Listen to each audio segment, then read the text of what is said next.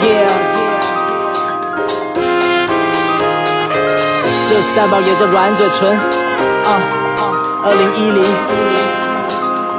I want you let's go。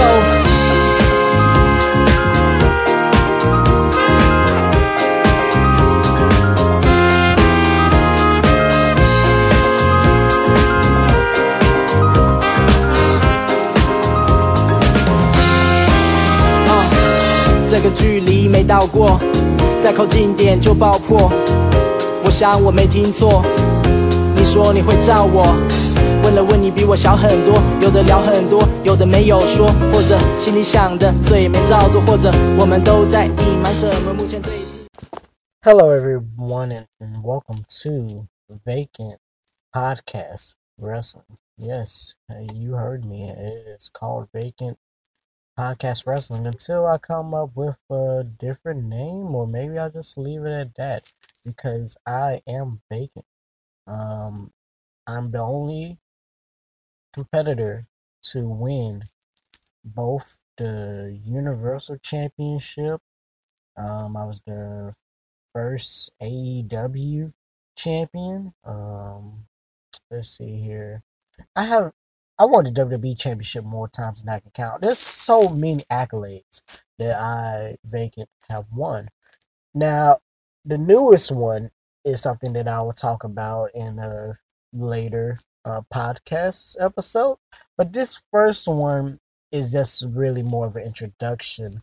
And also, yeah, definitely I just won the NXT North American Championship again, which is crazy because I'm the first NXT North American champion. I didn't think I would win it back again, but nothing wrong with that. I'm very grateful for the victory, and Keith Lee did the right thing by handing me the championship. It's such a beautiful championship, one of my favorites. But either way, we're not gonna get too much into detail on that. This is a quick little adventure in and out. I want you to know that I will be talking about, it's more or less like a This Week in Wrestling. I will talk about what happened in the news and I'll talk about like my favorite matches of the week and also what I think about each show, because I watch each show every week, and that's why I want it to be on Sundays, where I drop off a podcast, because I just want to give like a quick little overview.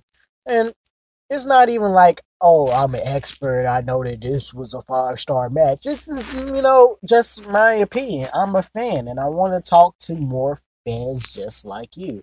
Just because I have won a couple of belts, I know what you're thinking about the 80s belts and 90s belts, but those were my father vacant team. We're not going to get into details about that either right now, but the point is that we are going to have a lot of fun doing this. We're going to have great communication going. I really want to know your thoughts.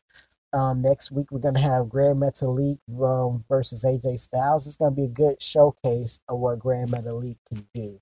I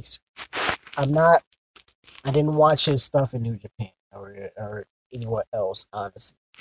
But that Cruiserweight Classic, one of my favorite tournaments of all time. And like, just because me watching it live, I had the best commentary. Had Daniel Bryan, and it was just amazing to me. It had Mara.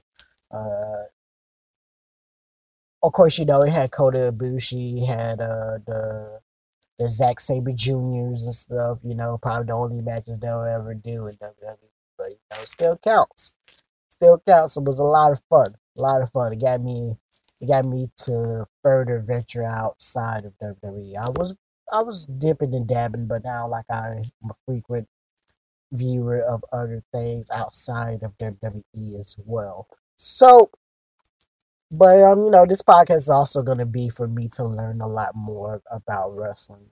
This is going to be a lot of fun because I know that you guys can teach me quite a bit, and I know that I can learn quite a bit from research just because of how serious I am about this podcast. I am serious about Vacant Podcast Wrestling. Like, and this is it.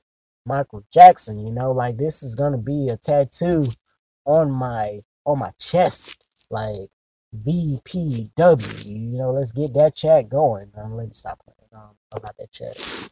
I'll save that chat for later. But I don't know.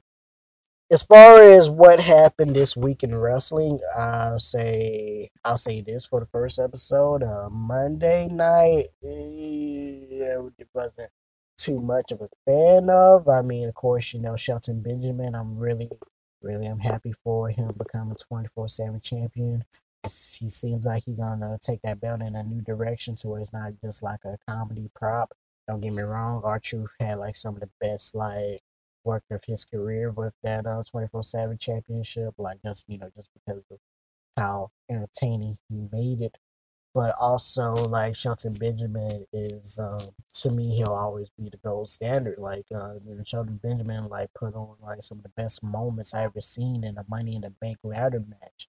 This guy can really go, and I know that giving like the right angle, the right story arc, they actually do something with Shelton Benjamin instead of him just like staring into the camera, just looking around. Or I never understood that. I didn't understand why he was doing that in SmackDown. I didn't understand why he was a Paul Heyman guy for 1 second just to have Seth Rollins curse stuff him into oblivion. And I don't understand quite a bit of what WWE does. But I'm going to talk to you about it, and maybe you all will help me understand. Oh, but it's going to be a lot of fun. To me, it's going to be a lot of fun. Oh, my God, it's a drinking game on me saying fun, right? But, no, know that on Tuesday, both NXT and AEW put on that work. They put on a lot of, like I said, more details later on, but I am a fan of what they putting out. I'm not gonna be this type of person that's like, oh, okay, y'all should only watch this show, you should only watch that show. Watch whatever you enjoy watching. This is the golden era of wrestling to me. Like this is to me, this is better than the Monday Night Wars of WCW versus WWE because I feel like both products are putting out consistent work. Yes, both products need work. Yes, that's why I said both products, not just WWE, NXT.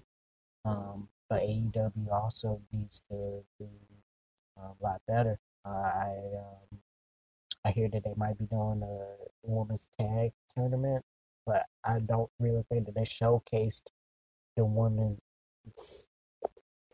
as well as they should for them to properly do that kind of a tag tournament. But that's just my opinion. I look forward to it. As far as the Naomi thing's concerned, I'm not gonna get too much in detail on that either. But I hope it works out. And it seems like they making a story off of it. So we're gonna have a match next week. Naomi versus the Southern Belle, Lacey Evans. And then that's where it started. The hashtag started because of how Naomi got like pretty much jobbed out in that match, and they want a better showing. And I'm sure that either way, that's what we're gonna get. We're gonna get that better showing. SmackDown was actually pretty good this week.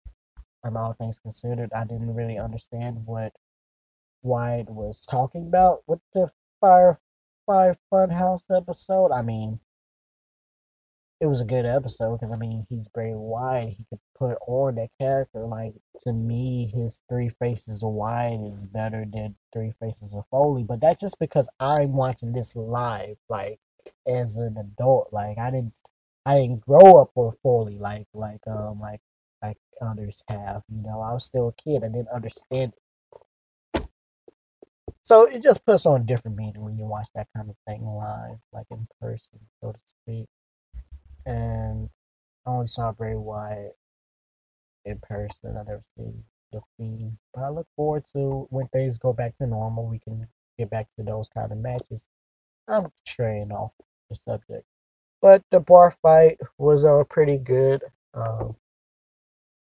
seems like they are gonna have a separation angle of Alexa Bliss and Nikki Cross, so that could be a thing that could cost her the championship match next week. Ooh, that'd be crazy because then who will face Bailey? I know they're trying to do a slow burn on her and Sasha.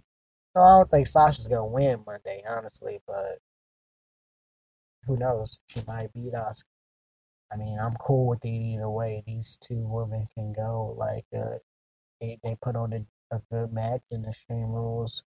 Uh, it didn't exceed my expectations because I had really high expectations of it, and I thought they were gonna do more. But I get what they're doing right now with Sasha. Like, she has that heel art to where she has to take like the low road each time, and I love how Sasha can adapt in the ring to whether she's a heel or a face. Either way, it's both through. Anyway, getting too off the course, but just know that this will be a good adventure, and I hope to talk to you more. And this is the introduction of Make It Podcast Wrestling, coming from your NXT North American Champion, Vic